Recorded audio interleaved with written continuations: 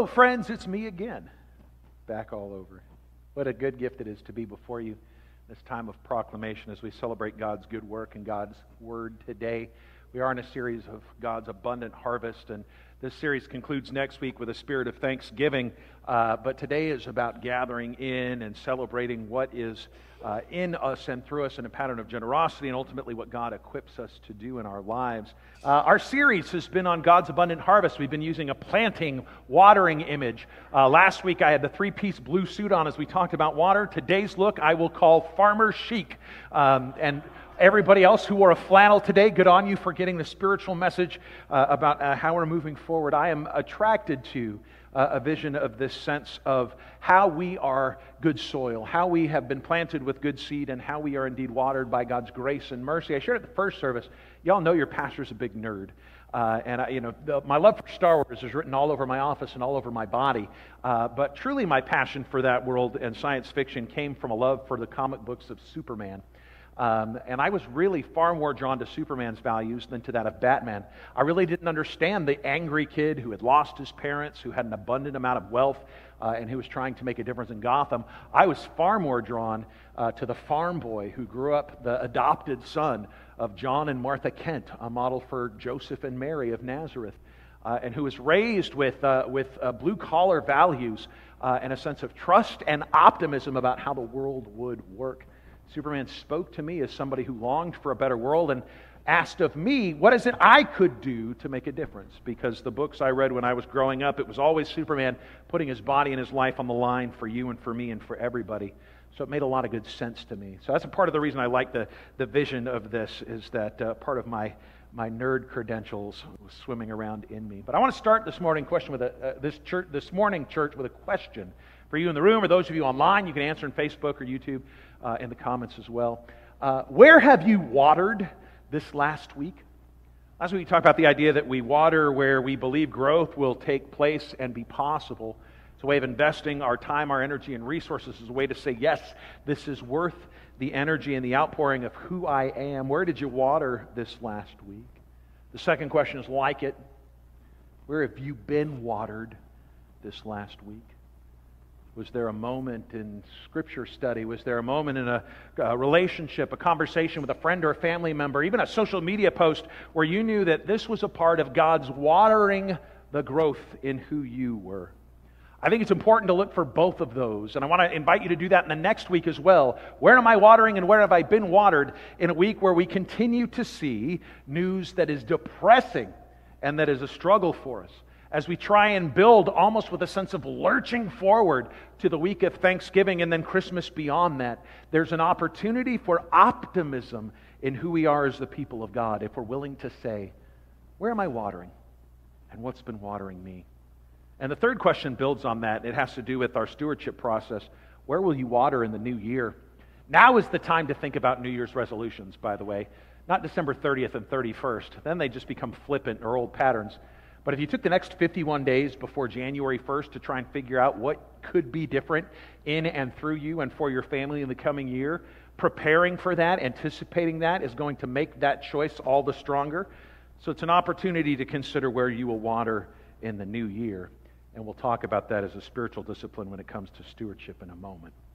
Because ultimately what today is about is the fruit of the harvest.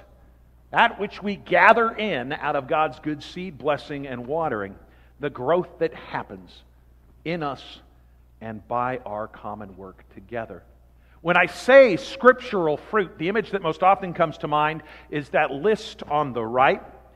Paul's letter to the Galatians in chapter 5, speaking a hope of love, joy, peace, kindness, goodness, faithfulness, gentleness, and self-control. In his letter to a people who were struggling to show fruits of the Spirit's work in their lives, he gave them this pointed direction of look for these things in how you are living in your relationship with yourself, with your God, but more importantly, with others. And the truth is, it's a great list, but it is neither comprehensive nor is it complete. Because the simple truth is if you look at this as just your only metric for how you live your life, and there are times where you feel, like me, where your patience needs to ripen a bit more, or your self-control has just turned brown on the counter because you didn't peel that particular banana this week. You might feel like you're missing the boat if you haven't mastered in some way all of these. But rather, it's a part of understanding the balance, the scale of God's justice and God's work in your life and in community. To call you to bear the fruits that say, we are meant to be a people of love, not of hate. A people of joy, not of despair. A people of peace, not of war. A people of kindness, not of cruelty. A people of goodness, not of badness. A people of faithfulness, not of disbelief. A people of gentleness, not of harshness. And a people of self-control, not a people who are given over to our baser desires. You can hold up the tension between the two and say, where am I leaning? Where do I need to add some weight in prayer, devotion, or partnership with another so that I can grow in that particular fruit? But that's not the only scriptural fruitiness as we see it. A month ago I talked about the image of the vine and the branches. That we are a part of what is grown and shared with the world out of the root and trunk of God's love and abundance. We bear for the world as the branches, the fruit. The trunk does not. So when Jesus says, I am the vine, you are the branches, we are called to share with the world the abundance of who Jesus is. And that's a different metric. That if we are called to be the body of Christ, to share with the world that which is abundant and full of life, that's different than just saying, am I a person of joy, love, peace, kindness, patience, and self-control? It's a different metric, but the same image. As a part of that, the life of discipleship has its own metric. That if we are in fact the vine and the branches, as Jesus describes, there comes a point, as we hear in Matthew 7, where the world will know us by our fruits. That we will be sampled. That we will be tested. That there will be people who say, I want to be like that guy. I want to be like that woman. Because who they are in my life makes a difference. That's the invitational part of the work of the church if we're called to invite, nurture, and send to serve. How we live our lives becomes a witness to our fruitiness. How what we have to share, how we live our life, becomes a way by which we share with the whole world who God is in and through us. And the last thing I want to say about fruit is this. It's a natural process. It's a natural process. I've shared this image once before in your midst. No tree shares fruit by going, fruit, fruit, fruit, fruit. It doesn't happen. It happens in the right environment, where seed meets good soil and is watered. It has the sunlight that it needs for growth. Out of that natural process, then the fruit that we enjoy is born. It is offered. It is given at its ripest. It falls from trees that we might share and enjoy it. So too is discipleship and growth and fruit. The natural result of how you are wired and how you experience God.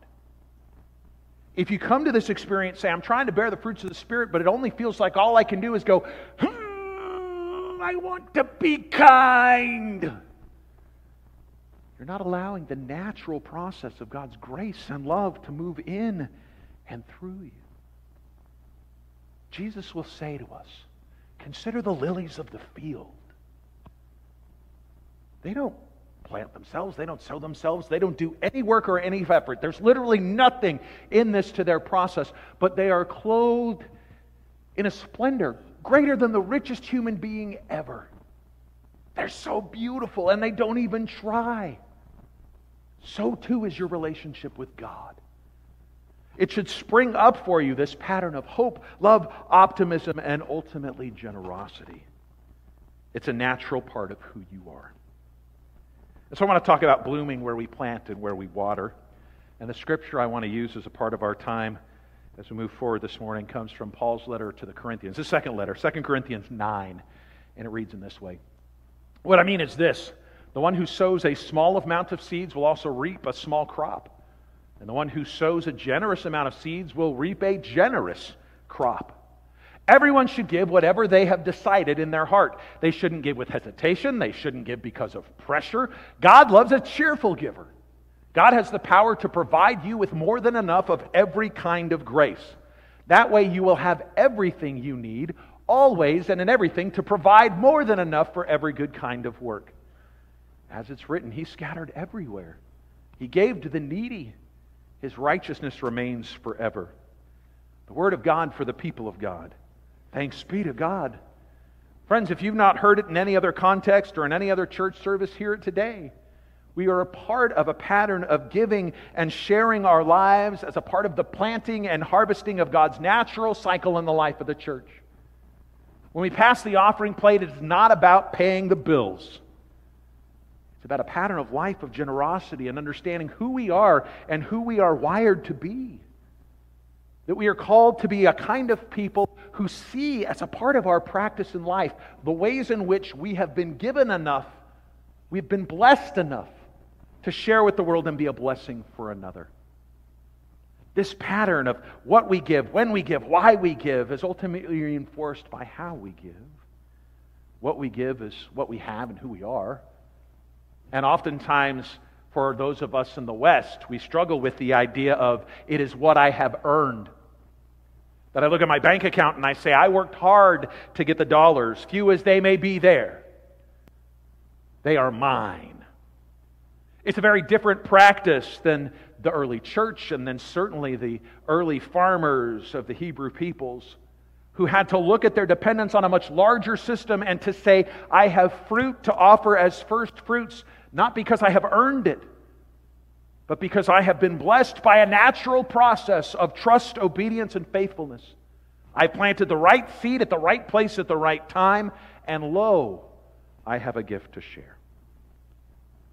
We give with frequency. That's why every week we take the opportunity to share in our offering. Not because it's meant to be something that we check off our list and say we did it, but that it might become a pattern and a practice in our lives. Why we give?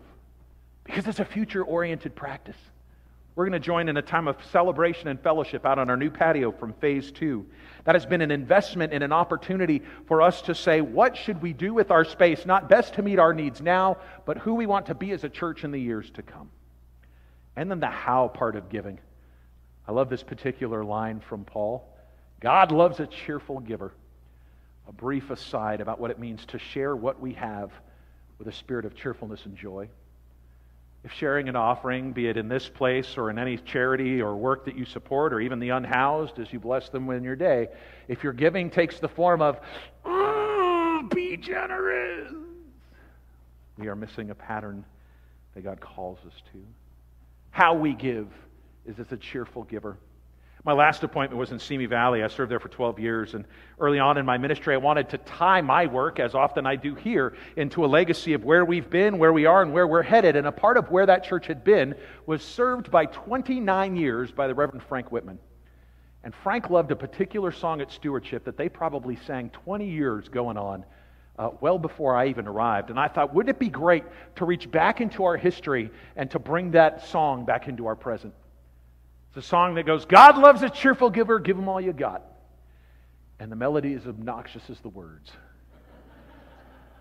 And boy, when I dragged that thing back out, thinking this church is going to love a reminder of where it's been, the energy in the room kind of diminished, and it is clear that that song had lost some of its flavor, and instead of this robust response that said, yes, I remember that song, instead what happened is one of our young families, God bless him, Sterling, came up to me after worship, and he said, how much do I need to pledge to never use that song again? Now, we're not going to take bids on what the worship band plays in worship. That's not what I'm describing. But that spiritual energy that says, I need the reminder that God loves me to give cheerfully, but to not do it in a way that is somehow vapid or empty, that is insincere, that is cheerful for the sake of being cheerful, but rather a giving that is a part of a natural part of who we are. One final word, and then we're going to hear the gift of song, is that stewardship is a prelude to Thanksgiving. That sounds a little backwards because a couple weeks from now we're going to gather around abundant tables and talk about the idea that we thank God for all that we've been given. That's fine. Stewardship is not done because of a pattern and practice of thanksgiving and gratitude. It's done as a work of anticipation. It is a planting of seed that says, I want my life to be a little bit more invested in the things that matter most to me. And my hope and prayer is that VUMC is one of those things in your story. That you see the value of what happens. They are seeds that are planted for the future, not just a response to what's happened in the last year. I stand before you on the shoulders of greatness. Names like Pete Falbo, John Shaver, Debbie Sperry, Steve Peralta, Nicole Riley, Michelle Andrews. God bless her family today.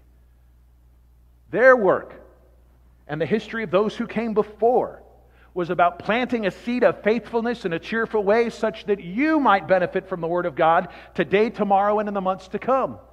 And so our common work today is about facilitating God's church into the future. Not to save where we've been, but to invest in what God has in store for us. That's what it means to bear fruit of God's abundant harvest. It means to share in who we are and what God has for us. To see signs of hope that lead us into the future promise that God has for us. Let's pray.